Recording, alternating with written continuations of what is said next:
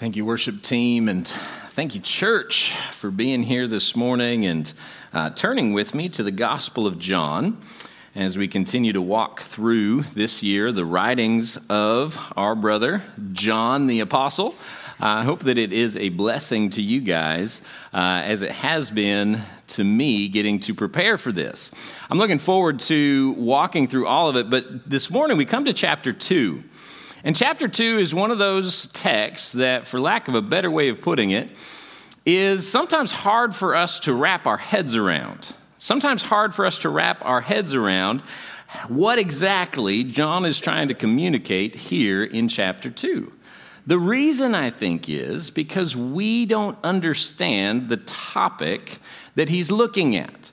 What we just did was we sang some songs, and for a lot of times, and just speaking colloquially, we'll say we just worshiped, all right? So when you think about worship, what comes to mind for most of us is probably going to be singing some songs. Standing up, listening to the band, and singing some songs that we know, singing some songs that we don't know. But nonetheless, there's this feeling that comes from taking a time and setting it aside and then playing some music and singing some songs. That's not exactly what worship is.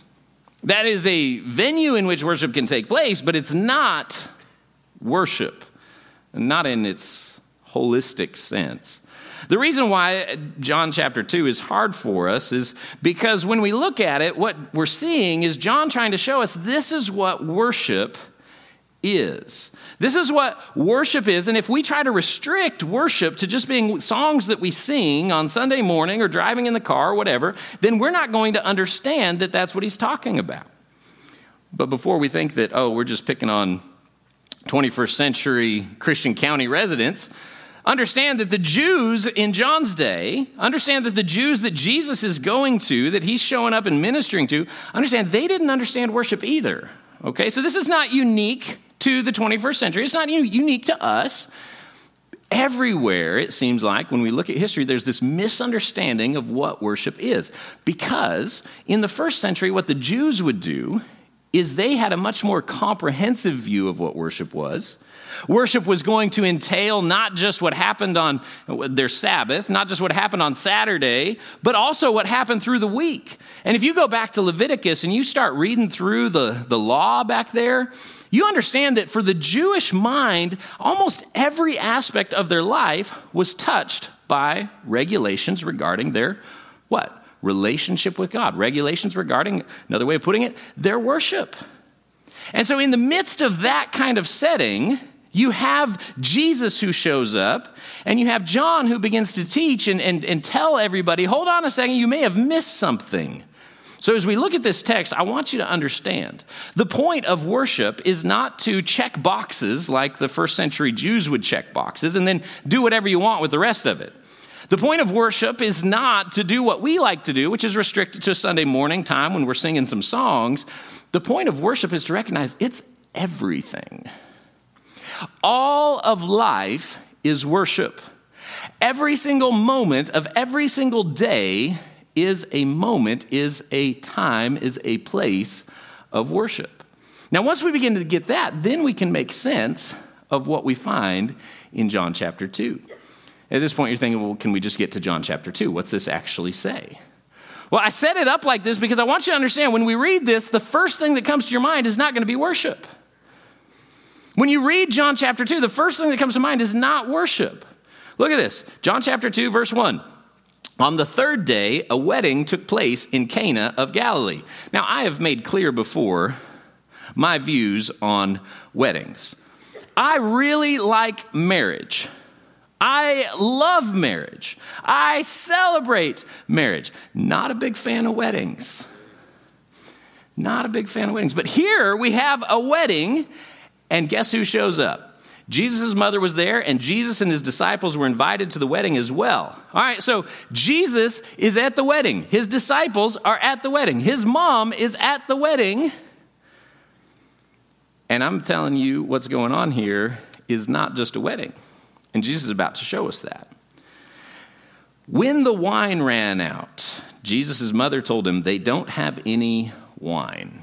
Now, leaving aside the problems that come to our Baptist minds with that statement, leaving that aside, understand he shows up at the wedding, and in those days, first century Palestine, if you were to throw a party, which is what a wedding was, if you were to have an occasion like this and a celebration like this, it was expected. It was very much tied to your good name that you had plenty of food, you had plenty to drink, and you had plenty of fun. All right, there was not supposed to be any running out of anything. And if you ran out of something in the midst of the celebration, that became a mark of shame against your house. So it's not like a shrug and roll on, like, oh, we're out of hors d'oeuvres. No, this is a big deal. This is affecting the name of the family who's throwing this party. In an honor-shame culture, this is a big deal. So Jesus' mother says they don't have any wine.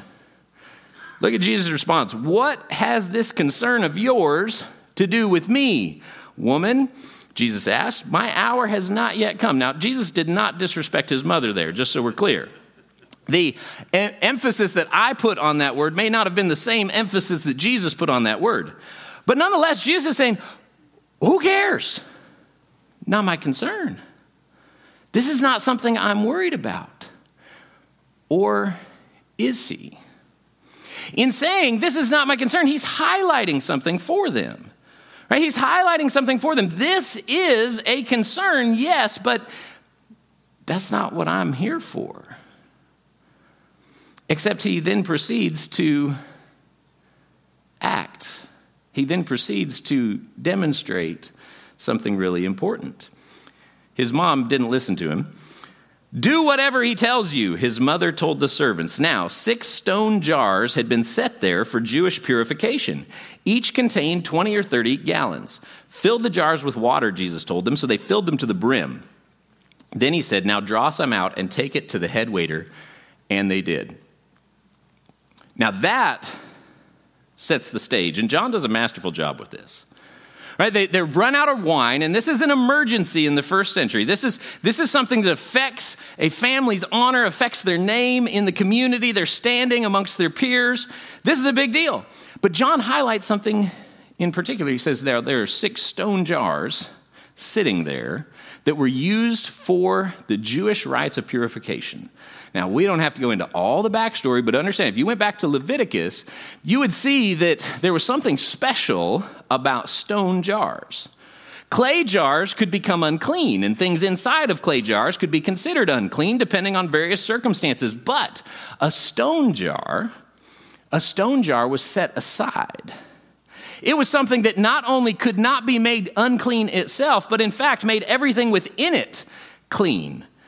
And so essentially, this was what the Jewish households of that day would do, because there were ritual washings that the Jews would do before a meal in entering the house at various steps along the way. Some of it was laid down in the law. Some of it was part of the traditions. But these stone jars are sitting there, and they're there for purification, because these stone jars themselves not only can't be made unclean, but themselves make clean whatever is inside of them. And those are the jars that Jesus says, fill those with water. Fill those with water. Now go ahead and draw some out and take some to the head waiter. Well, now that's important. Most people didn't drink water in those days because water was full of stuff that would make you sick. That's one of the primary reasons why there's so much talk about wine there, is because to have that alcohol content would kill the bugs that could potentially kill you. But now this water has been put inside these stone jars. It is ritually clean. But it's more than just that. It's more than just ritually clean. Look at what happens. So they did, and when the head waiter tasted the water, parentheses here, after it had become wine, he didn't know where it came from. Although the servants who had drawn the water knew, he called the groom and told him, everyone sets out the fine wine first. Then, after people are drunk, the inferior. But you have kept the fine wine until now. So this guy, who is essentially the master of ceremonies, he's the one who's in charge of making sure everything goes well. The groom's family has provided everything for this feast, but they didn't have enough wine. And now all of a sudden he tastes this, what had just been water. And he says, oh, that's good stuff. So much so that he interrupts the groom in the midst of the celebration of his wedding and says, hey, don't you know you're supposed to bring the good stuff out first, not last? And this is the first miracle that John records Jesus doing. Why? What concern is it of the Messiah? What concern is it of the king regarding whether or not the festivities have enough wine? At this point, the head waiter's kind of alluding to this. At this point, there are people in the crowd who can't discern the difference. Whose concern is this? Jesus says, it's not mine, but it is, because he takes action. He does something about it. John says this is the first miracle that Jesus performs. Why? Needs to be the question resonating in our minds. But look where he goes next. So Jesus did this, the first of his signs, in Cana of Galilee. He revealed his glory, and his disciples believed him. After this, he went down to Capernaum together with his mother, his brothers, and his disciples, and they stayed there only a few days. The Jewish Passover was near, so Jesus went up to Jerusalem. In the temple, he found people selling oxen, sheep, and doves, and he also found the money changers sitting there. Now this, John, this makes sense. This is clearly about worship. Because here you have the Messiah, the king, who is concerned with the ruling of God's people. You have the Messiah going to the capital, going to the place where the king always sits, and not just going there where the king sits, but going to the place where God's people worship him. And when he gets there, you expect then this is what he's about. This whole wedding business, interesting fact, John, but probably unrelated. Certainly a fascinating story, but really probably not what's supposed to be in view here. Except John ties the two together seemingly intentionally. Because when Jesus, whose concern is with the worship of God's people, whose concern is with the ruling of God's people, whose concern is to be the one who redeems God's people, his first act is there in the humbleness of a home, and then his second act is to go and to scope out what's happening in the public worship of God's people. He goes up to Jerusalem and he goes into the temple and he sees all these things. Verse 15, after making a whip out of cords, he drove everyone out of the temple with their sheep and oxen. He also poured out the money changers' coins and overturned the tables. And he told those who were selling doves, get these things out of here. Stop turning my Father's house into a marketplace. Jesus at the wedding gets involved in something that doesn't seem like a very Messiah-y kind of thing to get involved with. And then at the temple, there in the midst of the hustle and the bustle and all of the religious establishment approved traditions and practices,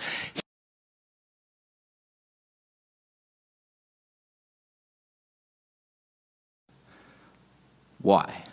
Why does he get involved in something that the Messiah doesn't need to be involved with? And why does he get involved now in not putting a stamp of approval on the practices of God's people?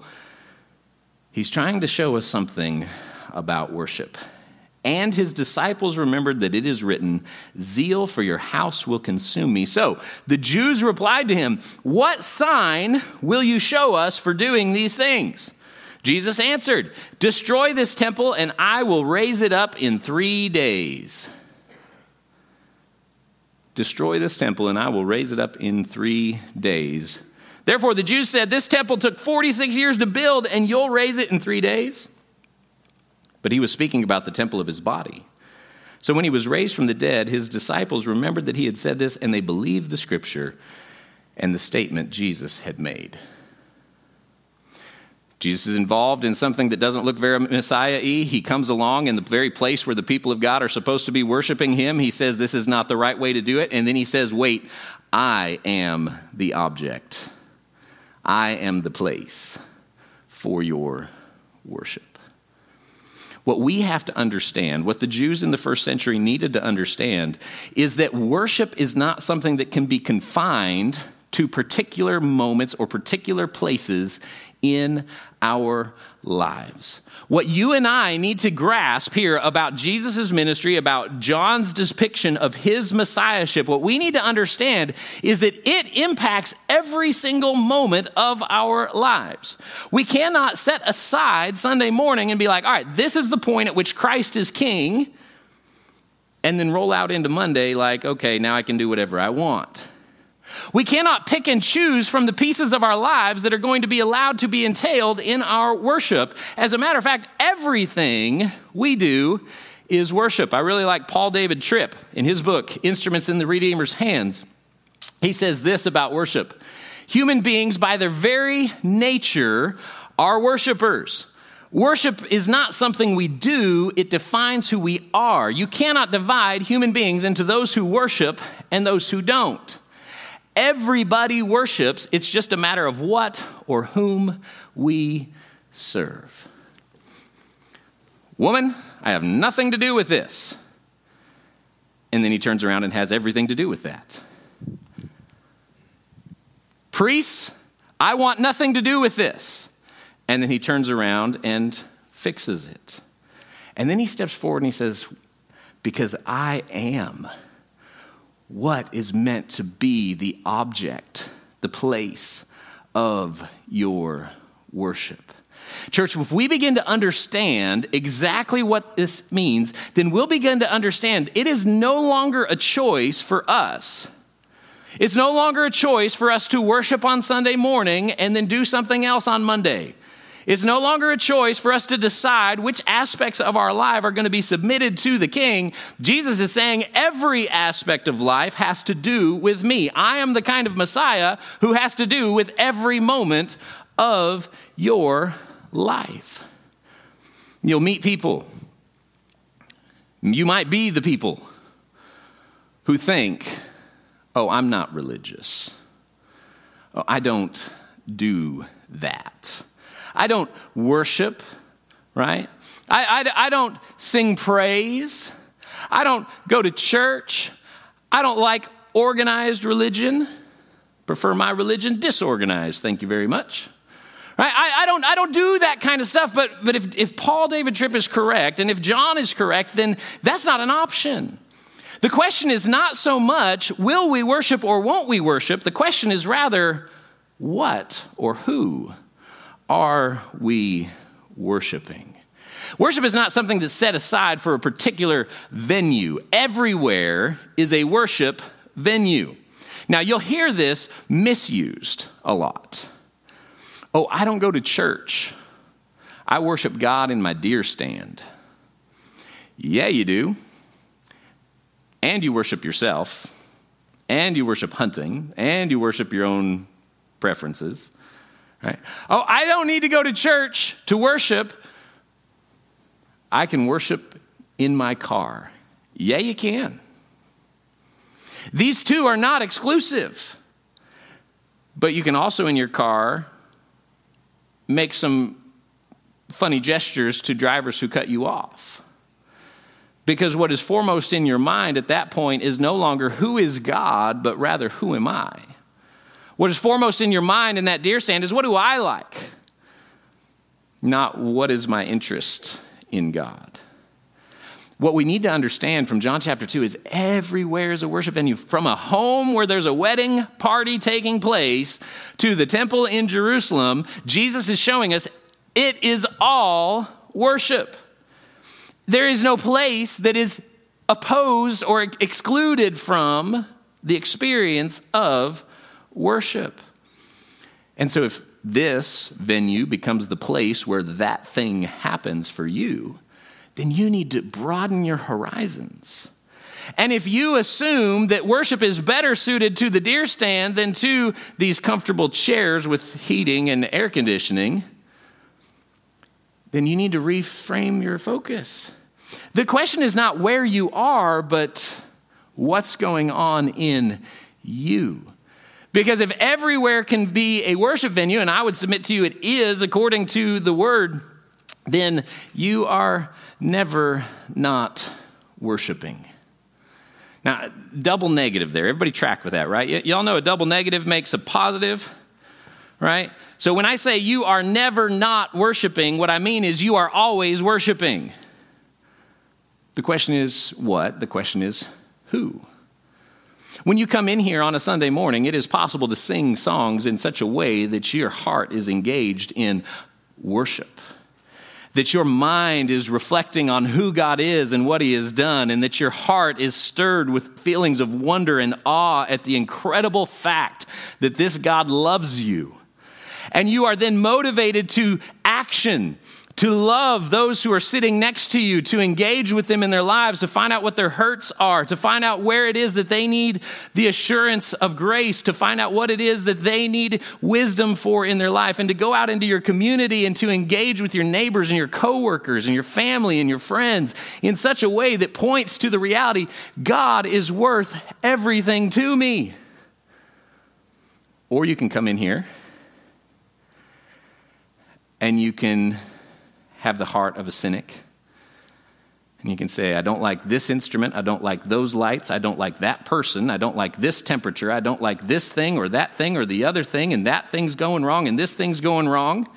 And then you can go out to your car and you can get mad at the other drivers, and you can go into your workplace and you can complain about the fact that nobody respects you and nobody gives you the due that's recognized or doesn't recognize your worth. And you could go to your home and you can complain about your kids and complain about your wife and complain about your in-laws. And you can do all of those things and still be a worshiper. You're just not worshiping God. You're just not recognizing the worth of the one who is. Instead, you're holding up what? You. You are never not worshiping. The question is, are you worshiping the God who is? We worship the God who is. Or are you worshiping yourself? And oftentimes we'll disguise it. We'll dress it up, right? Because we all know, we've sat in church long enough, we know we're not supposed to be all about us. And so we can over-spiritualize anything if we try hard enough. And so we'll say, no, I'm not concerned for me, right? I'm concerned for this thing or that, and really when you get down to it, you're worshiping the God who is, or you're worshiping a false God. And that God is usually yourself. This is the diagnostic question that comes in when we read about Jesus driving the money changers out of the temple. It ought to startle us, because you know why the money changers were there in the temple. And John doesn't talk about this right here, but they're set up in the court of the Gentiles. And Mark talks about this. They're set up in the court of the Gentiles. So basically what has happened is the people of God have prioritized their own comfort over the access of those outside of the faith to Yahweh. They are prioritizing their own preferences above what it is that God has said, this is the place where the nations can come and see me. Do we understand that?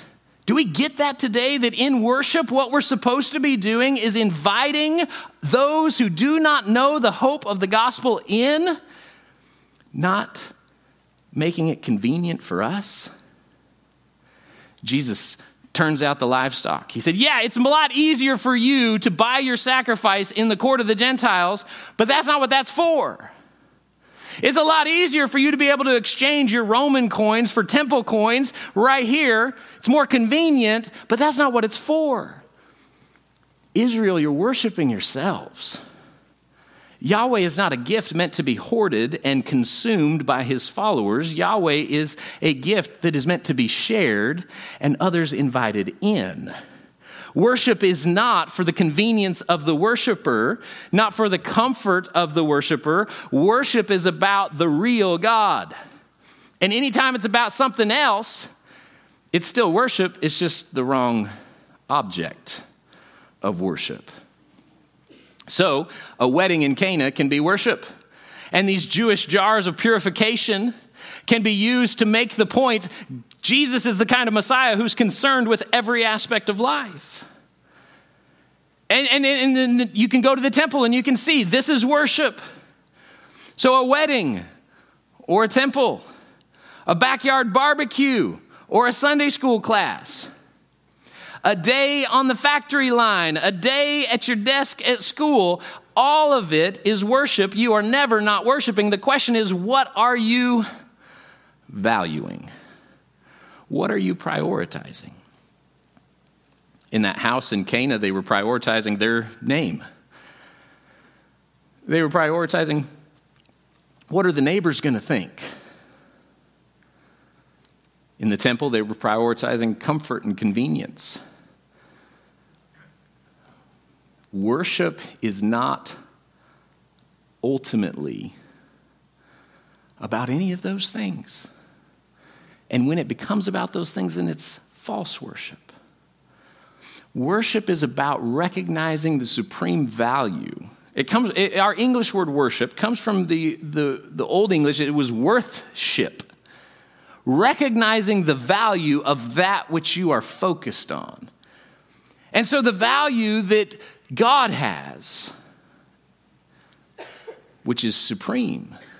In order to get to that place where our worship is pure, where our worship is right, we have to do two things. We have to ascribe ultimate value to the God of the Bible, and then we have to align our thinking and our feeling and our actions with that valuation. In order to rightly worship, we have to ascribe the right value to God, which is all of it. And then we have to bring our thinking and our feeling and our actions in line with it. Worship includes what you think, what you feel, and what you do. So everywhere is a worship venue. Your car, the deer stand, your workplace, your home, right here in the sanctuary, everywhere is a worship venue. Right? And everywhere you are always worshiping. And if you're going to do that right, you have to not just affect your mind, you have to affect your heart. You have to not just affect your heart, but you have to affect your actions. Worship involves everything. Everywhere, every when, everything are tied up in our worship. We have to think rightly about the value of God. We have to think rightly about the fact that this is the one who created everything that we can see and everything that we can't see. As John said in his introduction, there is nothing that was created that wasn't created by him. Everything he's made. And in the midst of that making of everything, he made you and I. And you and I, left to our own devices, decided that we weren't really keen on him. We were really keen on ourselves. If you look back at Genesis chapter 3, you see this, right? They had one rule in the garden. Don't eat from that tree. One rule, and what'd they do? They saw that it was pleasing to the eye, was good for food, and it could make you wise. So it was good for me to look at, it was good for me to taste, and it was good for my mental development. The key there is it was all about me. Eve chose herself over Yahweh. And we do the exact same thing. Right? We make this value estimation and we think to ourselves, I know that God says he's worth more, but I actually think I'm probably worth more. And we feel in our hearts that that is the case. And therefore our actions line up with it. But if we flip that, if we once catch sight of the fact that God is infinitely valuable, infinitely worthy, if once we grasp that, then our thinking begins to shift. And we recognize, hey, I want to do this thing. Hey, this thing would be more convenient for me if it went this way, but God has said he doesn't want that. God has said that this instead is the better thing. And because God is worth all of this, and because God is the one who is on the throne and I am not, then I will conform my thinking to his reality. And having done that, the incredible thing starts to happen. Our feelings begin to align with that. Having meditated on the worth of our God, having meditated on his supreme value, what happens is our hearts begin to line up with that. There are times when I do not feel like singing. There are times when my heart is not exulting in the glory of our Creator. But it doesn't take too long if I will shift my focus from what's going on in my life, shift my focus from what's happening around me, and shift my eyes again to who God is and what He has done, thinking that way. It's amazing how our hearts will follow suit. And once our minds are convinced and once our hearts are feeling rightly, it is inevitable that our actions will follow. This is why when we get to 1 John later on this year, we look at 1 John, what we're going to see is that John fully grasps this. That once our eyes have been fixed on Christ, once our hearts have been wholly captivated by the wonder that is His mercy and His grace, our lives will change. And if our lives have not changed, it means that our hearts have not been captivated and our minds have not been convinced of these truths. And John ties our actions to our worship. Time and time again, we need to understand this. Worship is thinking, the intentional consideration of who God is and what He has done.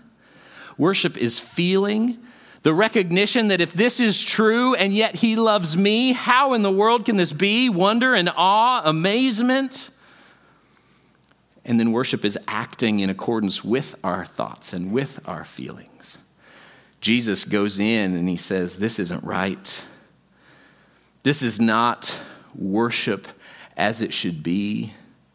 Jesus says, everybody thinks this doesn't concern the Messiah, but I'm here to tell you it does. Every aspect of our life is wrapped up in this. As a matter of fact, we could say who or what you worship is the single most important thing about you.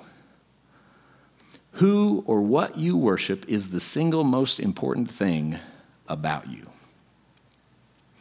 Now, this is the point at which I can't do the work that's needed at this point.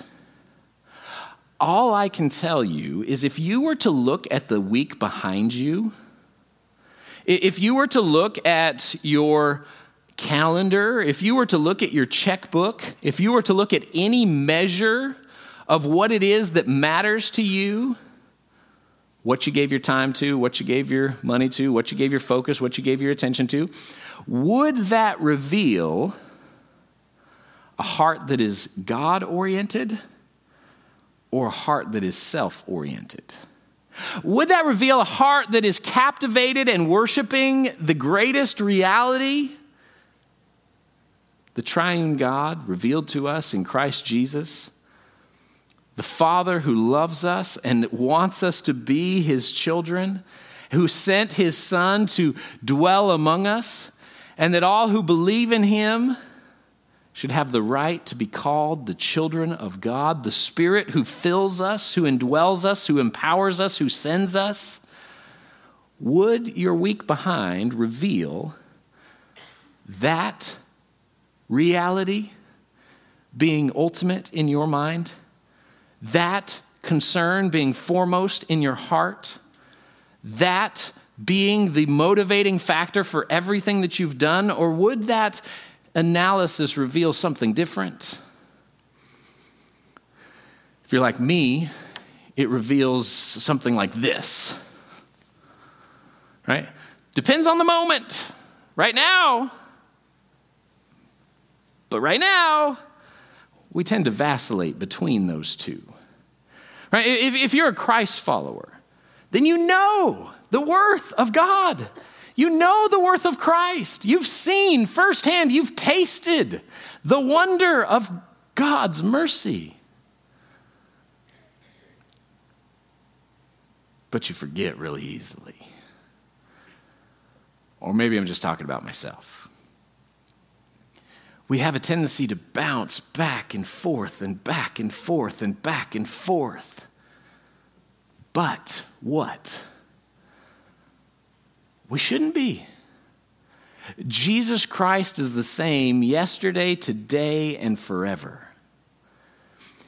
If we find that our worship is bouncing back and forth between this glory that is God and this false idol that is the self, the fault is not with Him. The fault is with us. It's not that his valuation has changed. It's that our recognition, our remembrance has shifted. The Jews had countless stories in their history of God showing up and doing marvelous things in their midst. And there's money changers and livestock sellers right there in the temple. They stood in the presence of the Messiah himself. And the foremost concern was, what are the neighbors going to think? How are we going to be exempt from that? How are we not going to have the same vacillating worship? How are we not going to have the same confused and inconsistent lives?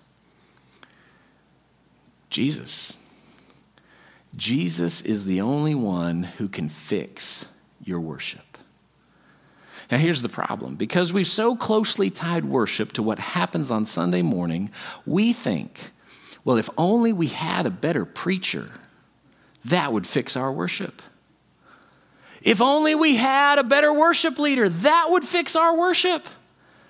If only we had a projector that didn't quit 15 minutes before the service, that would fix our worship. No. Jesus is the only one who can fix your worship. So, when he was raised from the dead, his disciples remembered that he had said this, and they believed the scripture and the statement that Jesus had made.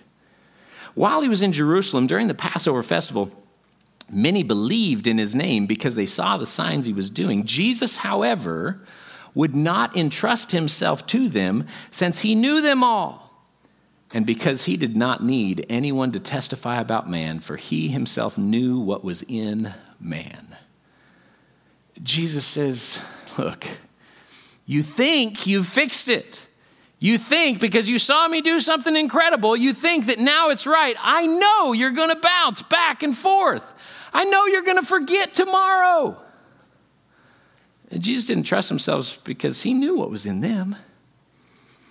But it didn't keep him from doing what he needed to do either. Jesus walks through his ministry. He does miracles. He teaches. He shows the people this new reality.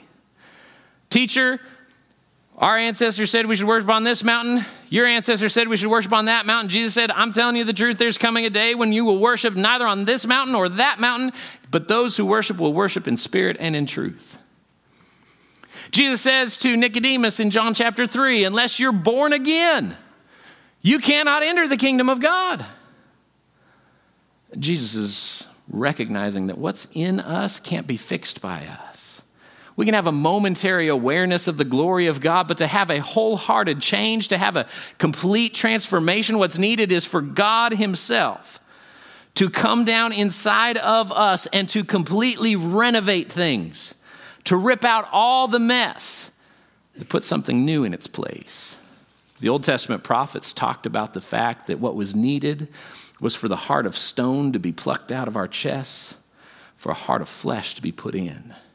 Israel had the law outside of themselves, but the prophet said, when the Messiah comes, when the new kingdom is inaugurated, what's going to happen is that God is going to write the law on the tables of your heart. It's no longer going to be external to you. It's going to be inside of you. My question to you this morning, church, is, has God done that in you? Has God changed your heart? Are you showing up this morning with a heart of worship, a heart of wonder at who he is and what he has done, an amazement that he would love you in such a way? Or are you showing up with the heart of a cynic, heart of a critic, complaining all the while? What's going on in you is something only Jesus can fix. It's got to come from inside. It's got to be transformation. And this is the most important and the most vital thing.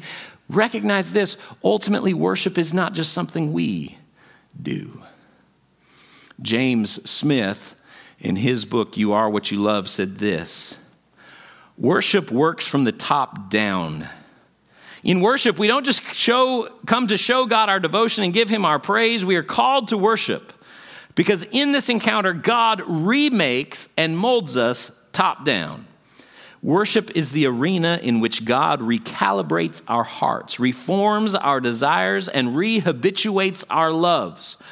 Check this. Worship isn't just something we do. It's where God does something to us. Worship is the heart of discipleship because it is the gymnasium in which God retrains our hearts. If you find in you a heart that is directed at you and not at him, the solution is him. If you find in you a heart that is continually bouncing back and forth and you're tired, you want off of this pendulum, the solution is him. The solution is Christ. The solution is recognizing once and for all that he is Lord and you are not. Coming to him, submitting to him, worshiping him. And in worship, not only do we lift our eyes to him, but he begins to change our hearts. Let's pray.